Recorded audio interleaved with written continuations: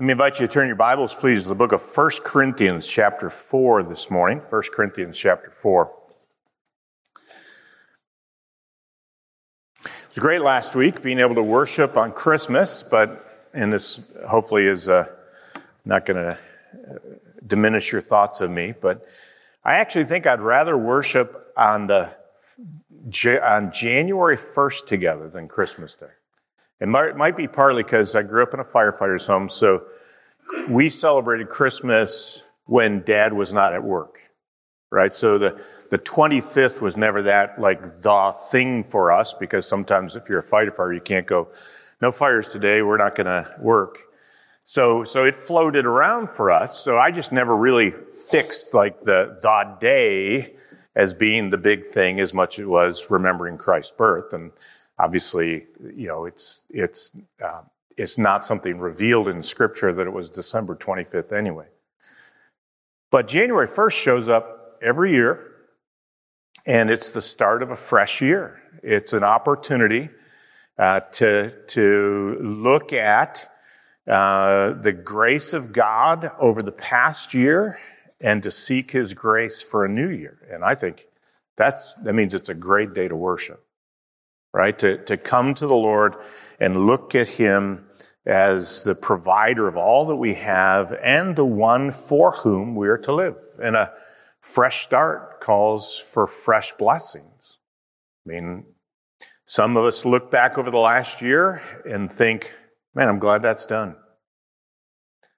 And you look out the new year and go, if it was going to be like last year, then I'm going to need help, Lord. Maybe you look over the last year and go, boy, it was just blessing upon blessing upon blessing. And you look out this year and say, Lord, do it again. Right? But the reality of it is we stand in the ways we mark calendars sort of at a crucial turning point. And I think it does us good to think and reflect about that, to consider how, by God's grace, we could make the most of the year 2023 as we can, for as much of it as He gives to us. Because we may not finish the year, Jesus could come back. Or He may take us to Himself. And we want to live it for His glory and make the most of it for the honor of the Lord. And so I'd like to do this morning and this evening is focus on a concept that is a biblically rooted one, and that is the issue of stewardship, that we are entrusted with things by God and responsible for the stewardship of them. And we're going to do so by looking at 1 Corinthians chapter 4. I'd like to read verses 1 through 7, take a moment to zero in on the primary intent of the passage, but then sort of step back out and look at it, what teaches us about stewardship. 1 Corinthians chapter 4, beginning verse 1. Let a man regard us in this manner as servants of Christ and stewards of the mysteries of God. In this case, moreover, it is required of stewards that one be found trustworthy or faithful. But to me, it is a very small thing that I may be examined by you or by any human court. In fact, I do not even examine myself, for I am conscious of nothing against myself, yet I am not by this acquitted. But the one who examines me is the Lord. Therefore, do not go on passing judgment before the time, but wait until the Lord comes, who will both bring to light the things hidden in the darkness and disclose the motives of men's hearts. And then each man's praise will come to him from God. Now these things, brethren, I have figuratively applied to myself and Apollos for your sakes, so that in us you may learn not to exceed what is written, so that no one of you will become arrogant in behalf of one against the other. For who regards you as superior? What do you have that you did not receive? And if you did receive it, why do you boast as if you had not received it? So let me set the context a little bit. Paul's writing to the church of Corinth. He was the one who brought the gospel to Corinth. Chapter 4 tells us he considers himself their father through the gospel. that he was the one who pioneered the gospel ministry to the city of Corinth, and God graciously used the preaching of the gospel to call people to Christ and form them into a congregation, which was called the Church of God in Corinth. That's how he describes them in chapter 1. And it was a profound work of God and a unique congregation that enjoyed the blessing of God. But along with that blessing were a lot of tensions and troubles. We know from scriptures, he actually wrote 4 letters to the Corinthians, 2 of which are included in the canon of scripture. So it was a ministry that was dear to the heart of the Apostle Paul, yet wasn't always in the best relationship to Paul, because when Paul left, false teachers came in to try and damage the word. And a part of what they did was try and pit people against one another and against Paul. And so Paul, what we call 1 Corinthians, is a letter responding to information that Paul had received that their church was divided. They weren't of one mind. We know that in chapter 1, Paul heard this from the house of Chloe, that this was going on, and so he writes to them about it. And they also had written to him with a bunch of questions, and he starts to pick those up and answer them later in the book. So it's a dynamic interaction that's happening between them. And you're probably familiar with the fact that they had these cliques, what we would call. Some were saying, I'm of Cephas or Peter. I'm of Apollos, I'm of Paul, and then the spiritual ones, I'm of the Lord. And so seems like there's sort of a 4-way kind of divide. But as you start to work through the book, it starts to become clear that it's primarily a 2-way divide. That's why verse 6 says, I've applied these things to Apollos and myself. Because what seems to be at stake is a group of people in Corinth wanting a more sophisticated, attractive kind of ministry. That's their desire. And because Apollos was an eloquent speaker, a powerful rhetorician, they had taken Apollos as sort of their banner. I don't think Apollos was in agreement with that, nor do I think Peter was in agreement with it. I certainly know the Lord wasn't in agreement with it, right? So the people waving the banner weren't actually accurate representatives of the people. They were using that figurehead for their own advantage. And so the people who wanted a sophisticated ministry, something that was attractive to the Greeks, were waving the banner of Apollos. In the first 2 chapters, Paul's confronting that and saying, we can't abandon the offense of the cross. Right? It is the cross that is the power of God unto salvation. It is the wisdom of God. So we can't turn away from that. But then Paul really starts to burrow down on the reality of it, and that is that the whole point of the division, when they say, I'm of Apollos or I'm of Paul, is that they've totally misunderstood the very nature of ministry. It's not about the servant, it's about the master. And in chapter 3, Paul starts to say that. Who's Apollos? Who's Paul? Simply instruments that God used to accomplish his purpose. Apollos, I planted, Paul says, Apollos watered, but it was God who gave the increase, because the church he describes as God's temple, God's building, and as God's field.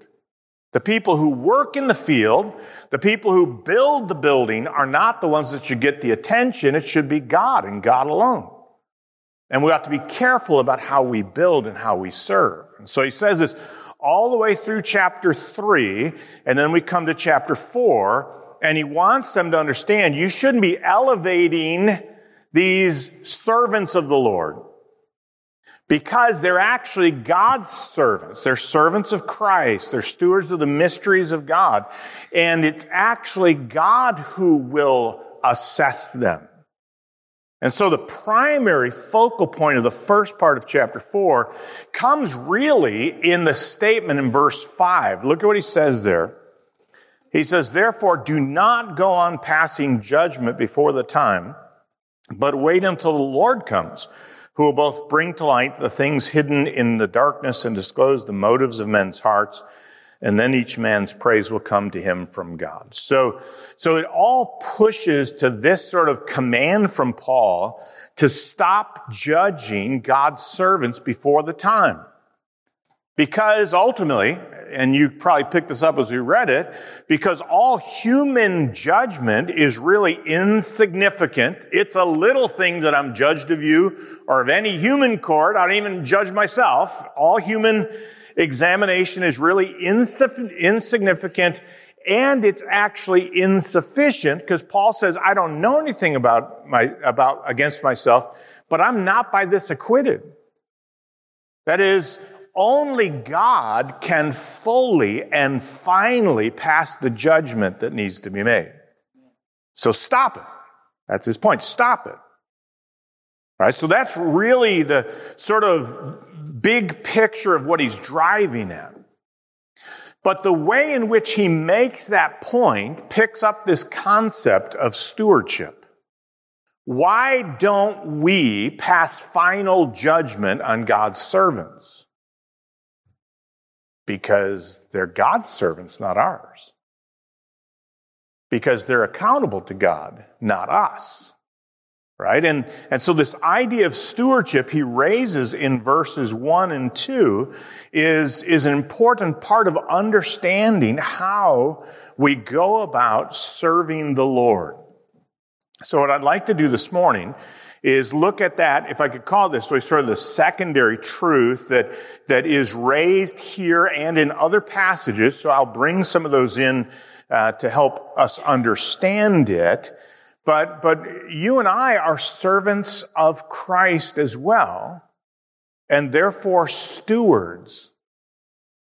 And we need to understand what that means so that we can live it out properly. So what I'm going to try to do this morning, if you're trying to keep score, right? 4 components, right? 4 components of biblical stewardship. And I'm just going to put them under words and then unpack them. The first word that I want us to remember is the word authority. Authority. Notice in verse 1, Paul describes himself and Apollos, and I would suggest beyond that, as servants of Christ. As servants of Christ. So the principle here is simply this, is that believers are under authority and live as servants. Right? They're under authority and they live as servants. Now, you might say, well, he's talking about the apostles, or he's talking about preachers, and he certainly is that, but notice the language we saw in verse 6. Now these things, brethren, I have figuratively applied to myself and Apollos for your sakes, so that in us you may learn not to exceed what is written. And then he drops down to verse 7 and makes a very broad application of that. For who regards you as superior? What do you have that you did not receive? All right, so he actually extends the point out. Yes, he's talking about Paul and Apollos, but he then says, now I've been talking about Paul and Apollos for your sakes, so that you will learn 2 things. Really, verse 6 is looking back and saying, so that you won't think wrongly about them. And then verse 7 says, but also so that you won't think wrongly about yourself. Right? Because your arrogance that's showing up, that's what he's going after. Their arrogance is that they're using, and I'm going to put it in air quotes because these guys certainly weren't that, but they're using their chosen celebrity servant to advance their own agenda. They think more highly of themselves than they ought to. And Paul wants to go after that. He wants them to see that no, they are servants, right? They are not masters. They're not the boss. They're the one who's to follow the Lord, not dictate the direction of things. And it's rooted in what Paul says about the work of God to redeem us. Here in chapter 4, just jump real quickly to chapter 6, near the end of the chapter, and look what he says about all believers in verses 19 and 20. 1 Corinthians 6, 19 and 20. Or do you not know that your body is a temple of the Holy Spirit who is in you, whom you have from God? Notice this. And that you are not your own. For you have been bought with a price. Therefore glorify God in your body. Do you know why we are servants of Christ if we've been redeemed? Because the very word redeemed means we've been bought. Christ has purchased us by his blood out of slavery to sin so that we might be his servants. He owns us. We are not our own. We are his. We are servants. And that language, that concept doesn't sit well in our hearts because the chief value of our culture is to be ourselves, to call our own shots, to not be people under authority. I want to do my own thing. I want to control my own life. I want to determine what I do and when I do it and where I do it and how I do it. And the ultimate goal, really, of our culture is to be completely free from the kind of obligation that this text says is the hallmark of the life of a Christian. I don't call my own shots. I am not the master of my life. I don't have that right. I have been bought by the blood of Christ. I am not my own. I'm his. Right? Do you realize how radically different buying that, believing that deep in your heart on the first day of the year 2023 is? That every moment of every day that lies out in front of me in this year are the Lord's, not mine. That his will is the thing that's supposed to control my life. Everything I think about what I would like to accomplish this year, what I would like to achieve or do or enjoy, every one of those things must come under submission to the lordship of Jesus Christ. Is that what he wants me to do? Is that what he wants me to accomplish?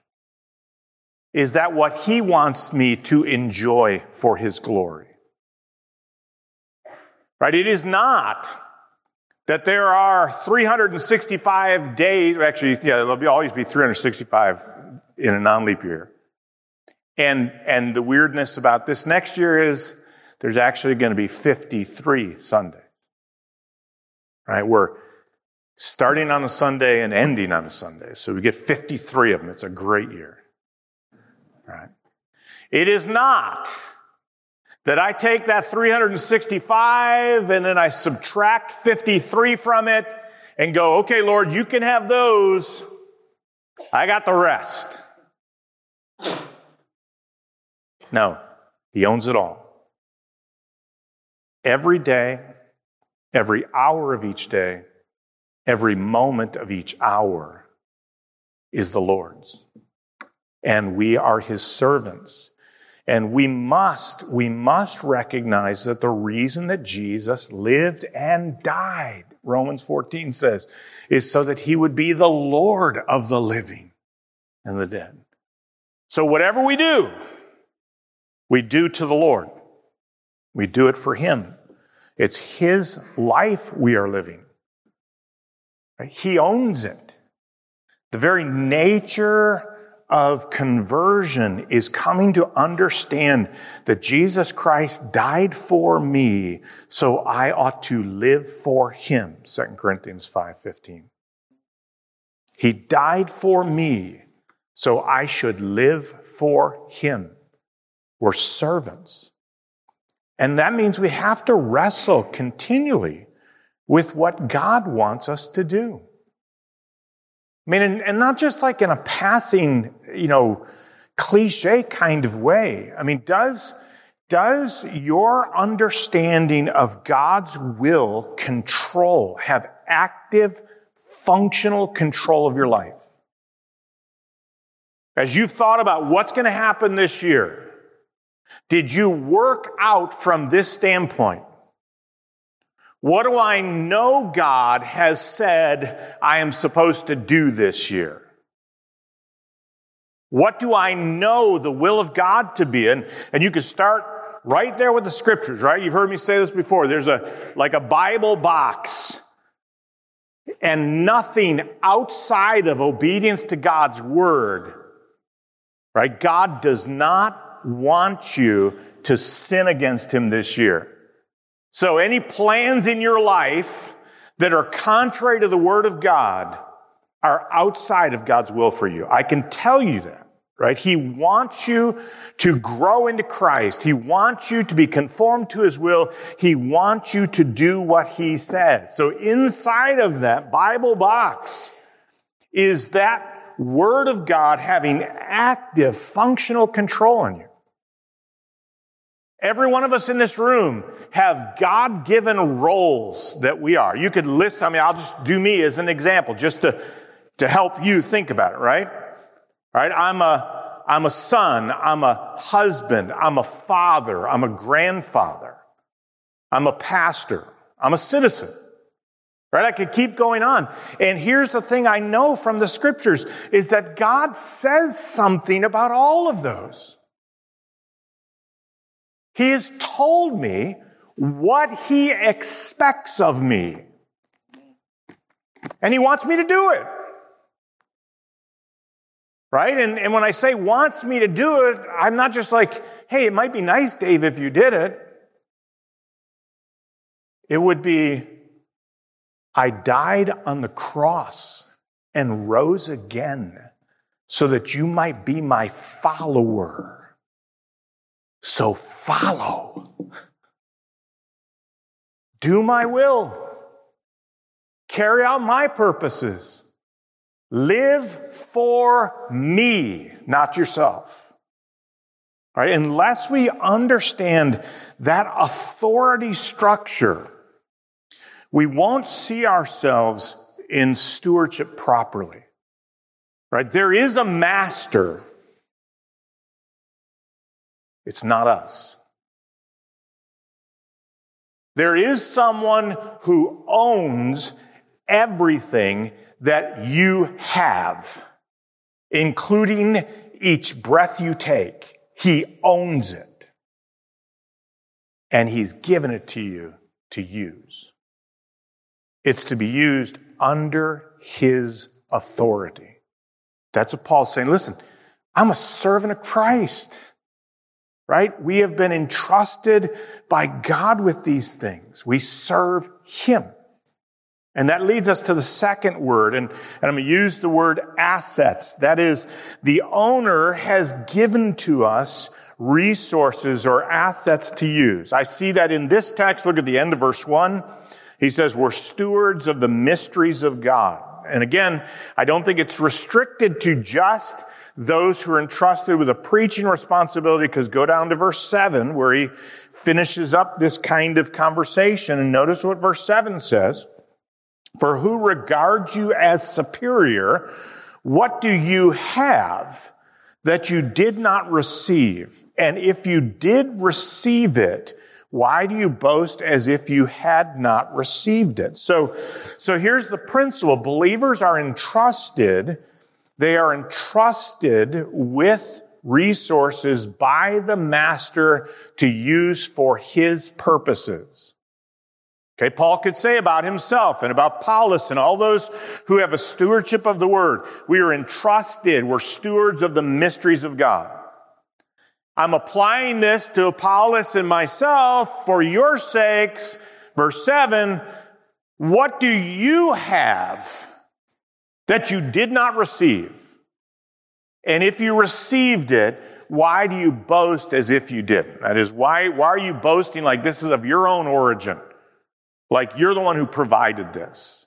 No, you've been entrusted with this by God. He's given you assets to serve him. So the primary one about Paul and Apollos is the word, but it's extended out to congregational life, verse 6, so they wouldn't be arrogant in their relationship with one another and to their personal understanding of what they've received. This is where I'd step out of this passage. If we took a big view of stewardship, we could say, and obviously 7 points that way. What do you have that you did not receive, right? So everything comes to us. But we see specific texts of Scripture that talk about us, for instance, having a stewardship of time. We're supposed to make the most of it, redeem the time because the days are evil. God has allotted to us a certain amount of time on this planet, and we should be seeking him for a heart of wisdom that we might use it most effectively for his glory, that we would be opportunistic about it. Okay, because we only have what God gives to us. We have not 1 minute longer. And so God entrusts us with time to use for his glory. We know from Matthew chapter 6, he entrusts us with financial resources, treasure, which we are to lay up in heaven rather than on earth.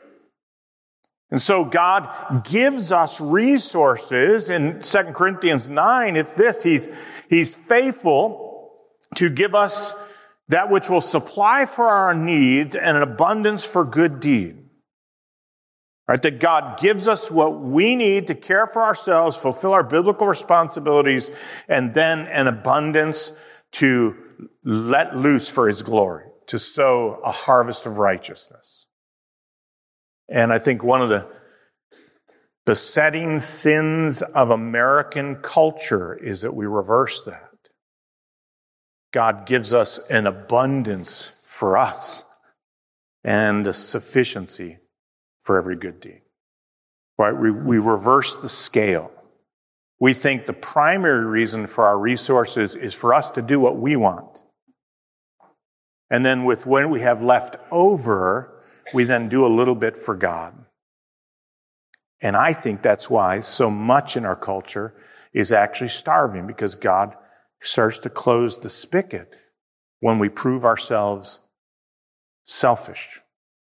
I think one of the things that God has blessed our church with is the fact that if we buy that principle, we will always be trying to have an overflow from us to minister to other people. And when God sees that he can trust a church, or God can trust a person, God keeps filling it up. Because he knows he's giving you seed to sow for a harvest of righteousness, rather than giving you seed to consume upon your own desires. We have a treasure given to us to be generous and abundant, laying up for ourselves a good foundation for the future. How are we doing with our time, with our treasure? Obviously, we have gifts that are given to us that we might serve Christ. Every believer has received a spiritual ability by which the people of God can be built up. And it's a stewardship, right? We're going to look, Lord willing, tonight at 1 Peter, but he says, as each receives the gift, employ it in serving one another as good stewards of the manifold grace of God. God has given us gifts and abilities by which we should serve him, and it's a stewardship. We'll give an account to the Lord about that. We have families given to our care. Do you realize, parents of children in your home, that God merely deposited a child into your home for you to exercise biblical stewardship over until that child steps out? He entrusted that child to you to raise him or her in the discipline and instruction of the Lord. And one day they will step out to live their lives. It's a very short window within which you have a stewardship. And that stewardship should be a high priority in your life, because it's what God intended for you, to have that child under your care for you to do what God wants you to do in their lives. Right? It goes God. through you to the child. The child never becomes the idol of the home. Your family can't be centered on your children because one day they're going to be gone. And if you've turned your whole home into a merry-go-round around your children, then your marriage has been set aside. And you know what, guys? That wife you have was a stewardship entrusted to you, that you would love her like Christ loves the church. Ladies, that husband you have is a stewardship from God to exhibit the character of Christ in loving him and serving him the way the church serves Christ. These are all stewardships entrusted to us, assets that the God of heaven, in his sovereign providence and in his graciousness, deposited into your hands. Right? He's given them to you out of a demonstration of his kindness. What are you doing with his resources? Right? I mean, if I was going away for a year and I said, hey, here's this asset of mine, I want you to take stewardship of it. I want you to be responsible for it and care for it and use it. Let's imagine you did that and there's something very precious to you that you put in the hands and care of somebody else, and you come back in a year and they've completely destroyed it. They've squandered it. They've wasted it. It's in disrepair. The instructions that you gave have been completely disregarded, as if they could care less about what you wanted and cared only about what they wanted. You'd probably be ticked about it, wouldn't you? Let's be honest, though. Look back over 2022. All the things that God entrusted to us and the specific instructions which he gave us about how to care for them. Right? He wrote down what he wanted us to do. How did we do? How did we do? When we look at that last year, can we say with good conscience on the first day of this year, Lord, I failed in many ways, but my heart's intent and the striving of my life was to carry out your will. I did not do it perfectly. I could not do it perfectly. And I know you know that. You know my frame, it's dust. But my heart was to be a good steward of everything you entrusted to me. Can we say that? Will we be able to say that 52 Sundays from now? When we gather back, if the Lord wills, on December 31st, 2023, will we look in the rear view of this year and go, Lord, thank you for all that you entrusted to me. I hope and pray that my stewardship of it was pleasing in your sight. Or will we sort of take the gifts and take off on our own instead of seeing them as assets entrusted to us? And we really need to think that way, right? Because that's what humbles us. What we have, we've received.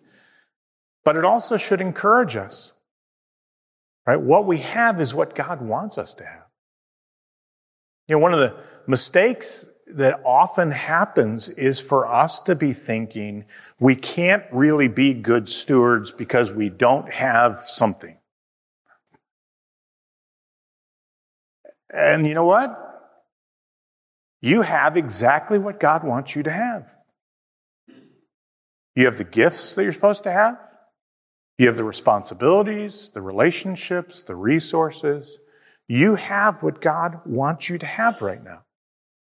It may not be all that he wants you to have forever, but it is what he wants you to have right now. And therefore, he brings with those resources what you need to be a good steward of them.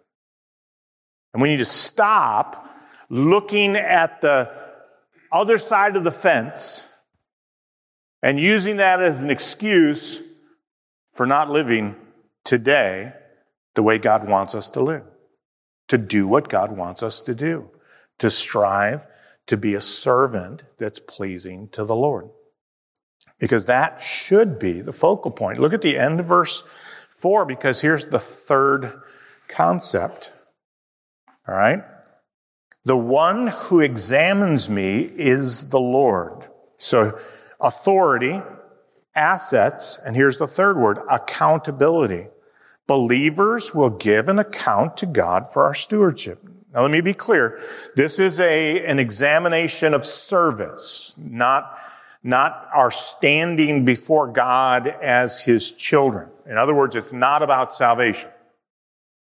Paul here is talking about stewards and servants. Stewards and servants will give an account to the master for how well they've served him.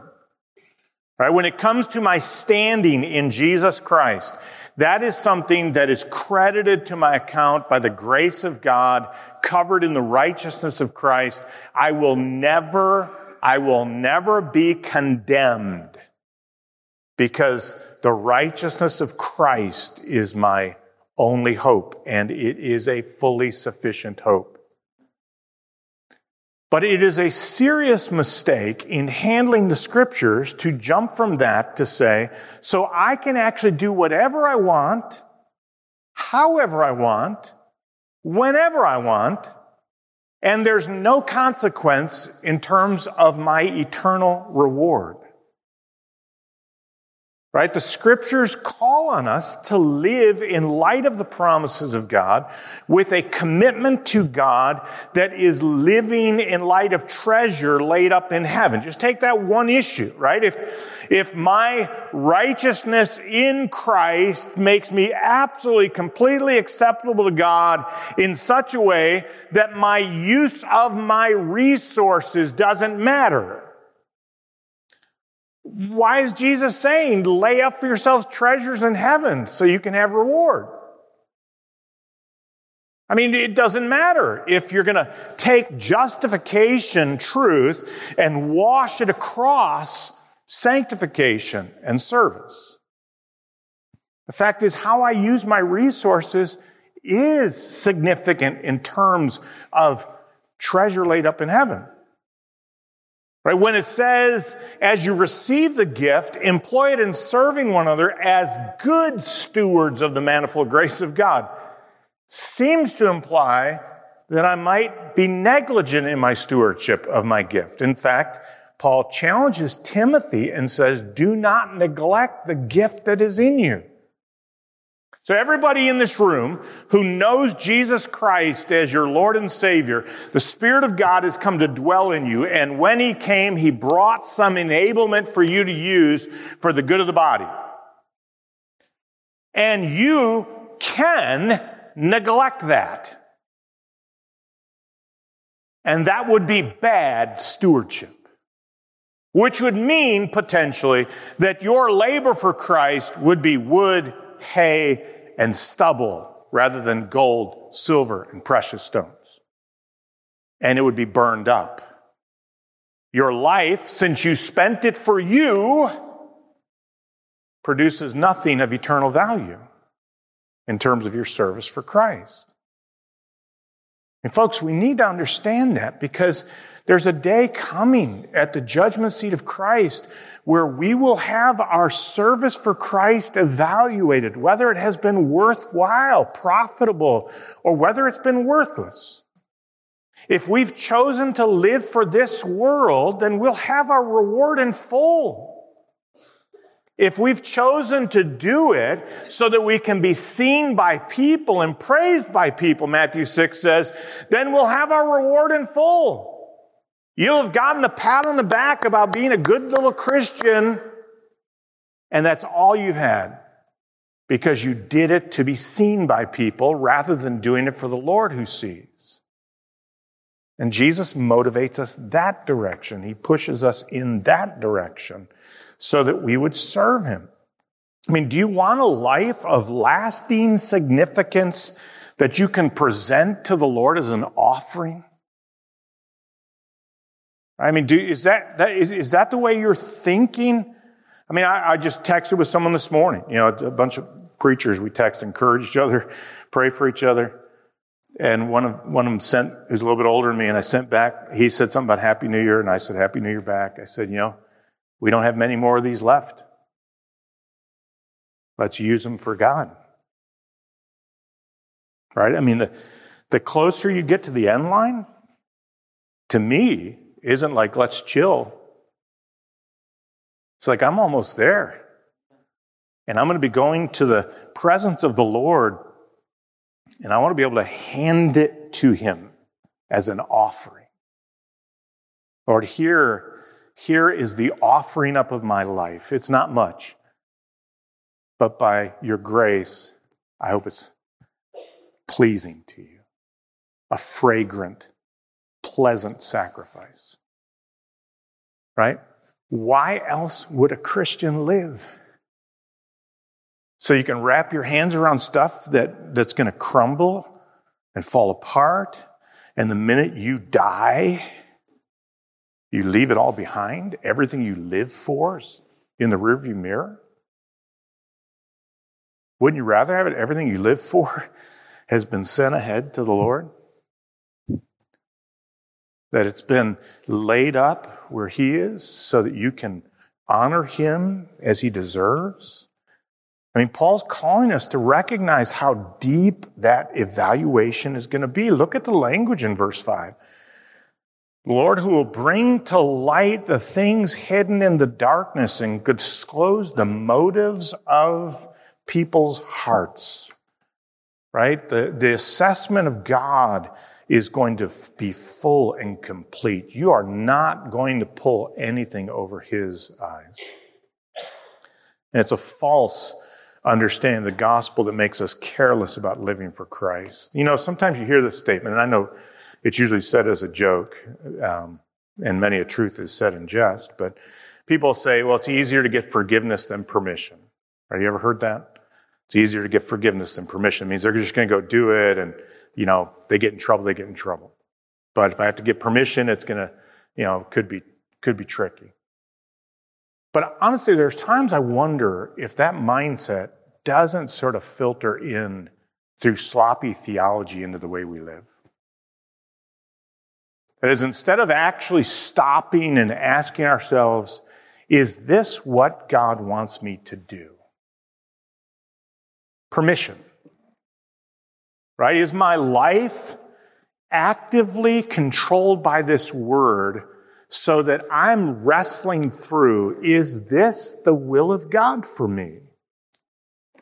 I'm thinking about what he's given to me, the responsibilities, the roles, the resources, and I'm going, Lord, what do you want me to do with all these things? How do you want me to live? Wrestling through those to have a sense, if I could put it this way, of permission in our heart that this is the way I should spend this window of my time. I've got a new year coming in front of me. What should be the most important things in my life? Lord, given what you've said to me in your word and what you've entrusted in my hands, here's what I think I should be doing. Here's where I think my life should be going. Seeking some sense of an awareness and heart commitment to that, and then stepping out into life to live it for the Lord. I think sometimes we're sort of like, just roll the calendar over. Right? Oh, well, we finished 2022. Lord, I know I probably didn't serve you the way I should, so please forgive me. And then we step into 2023 to do the exact same thing. We take control of it. We live it for ourselves. We're not like we're saying, hey, God, I don't care. We're just sort of like, forgiveness is easier than permission. I'm just going to sort of do my thing, and if it doesn't really pan out right, I'll ask God, and he'll forgive me, because that's what he does. We're not actively recognizing the authority of God entrusted to us in assets and for which we'll be accountable.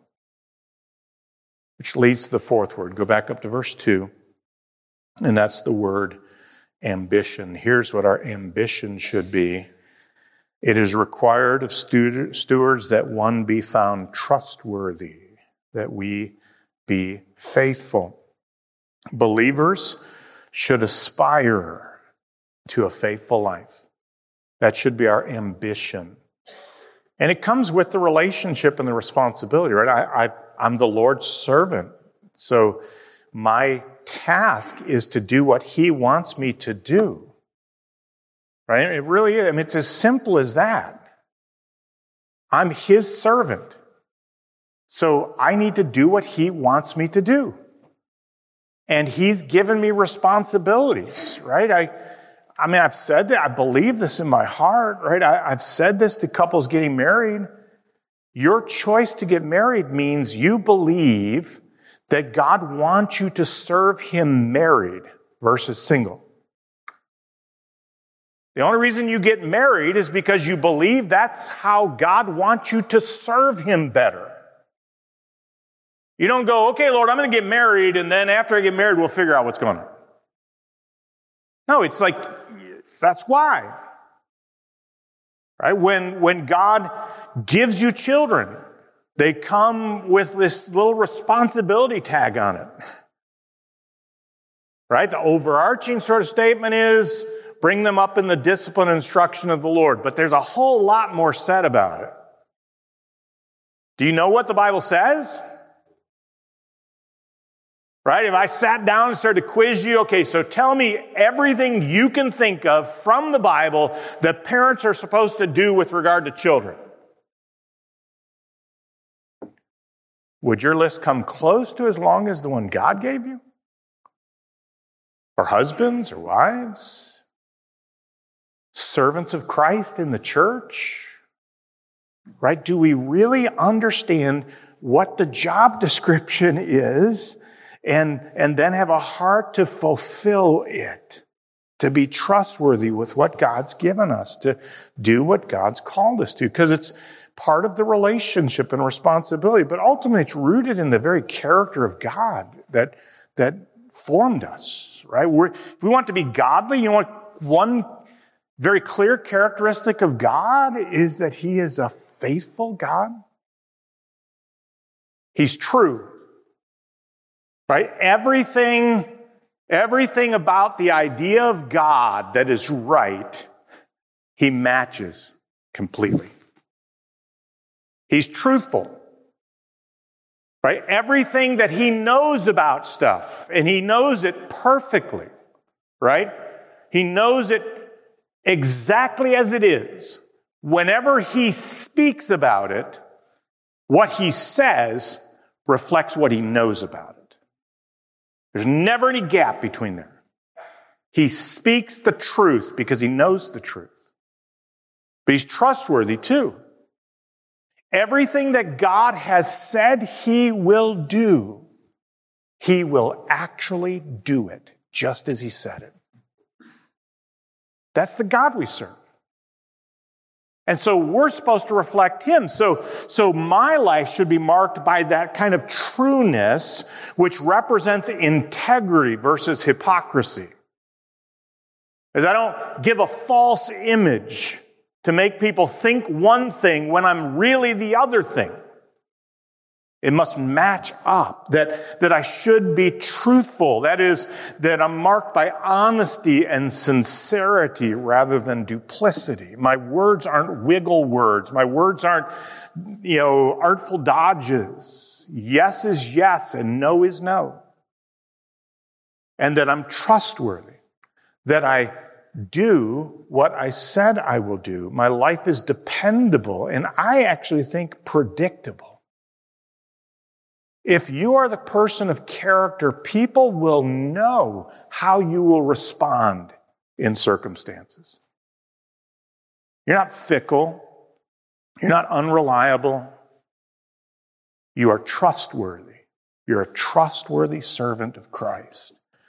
Because we're under Christ's authority, entrusted with Christ's gifts and will give a crown to Christ for our use of them. We must really, genuinely strive for faithfulness in every area of our lives. So can I just challenge you? Look at your heart. As we end a year and start a year, look at your heart. How do you view the Lord's claim over your life? I mean, really, do you see yourself as the Lord's servant, bought by Him? And would His assessment match that? Are you just sort of giving the Lord the edges of your life? Right? The overflow, but the heart and core, you're really about what you want. And I really believe this. I've said it before. I think the test of this is really how often we're doing things that we just know is the right thing to do. And sometimes we wish we just didn't have to do it. Right? If the stuff that I do is only what I want to do, as long as I'm a sinner, then that means I'm clearly ignoring some of what the Lord wants me to do. Because some of what His will for my life is going to go against the grain of my fallenness.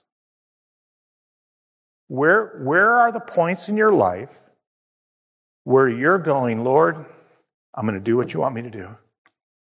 I bow the knee. I'm going to do your will. Change my heart on this because this isn't coming easily. I'm going to do what you want me to do.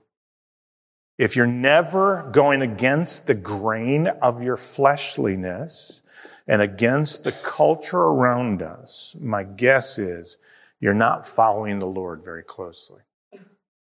You'll have to examine your own heart on that. But do you take the time to do it? Do you take the time to go, Lord, how surrendered am I to you? Do an inventory, right? What's in your hands? I mean, it'd probably do us all good to sit down, just make a list and say, what are my roles? What are the responsibilities I have? What are the resources God has given me? These are the things that I'm going to give an account to the Lord for. What's the accounting right now? And how do I need to get after that? Because we should be making fresh resolve in our hearts to close the gap between what we have a God-given implanted desire to be. That is to show up in the presence of the Lord and hear these words. You know them, right? I want to show up in the presence of the Lord and I want to hear, well done, good and faithful servant. Right? That should be our heart. So here's the question. Is there any gap between that and where we are right now? And what can you do to close that gap? Don't make a list of 85 things. I'm going to borrow a line that I like from a book, right? What's the one thing that by doing it, all the others become easier or unnecessary? Right? You can't do 85 things this year, but what's the one thing if you zero in on and say, Lord, I know I need to grow in this area. I need to be more faithful in this area. And if I'm more faithful in this area, then the rest will become easier. Right? What's that thing? What is it that this year you're, by God's grace, going to zero your attention in and say, Lord, I want to be faithful. I want to be a servant that can hear, well done. What's that going to be this year? What does God want you to do? I don't think He's hiding it from you. My guess is I ask that question right now, and if you've got a heart for the Lord and you've had an ear to hear what His Word says this morning, You know what it is. Your conscience is testifying to you. Yeah, I need to do that. What is that?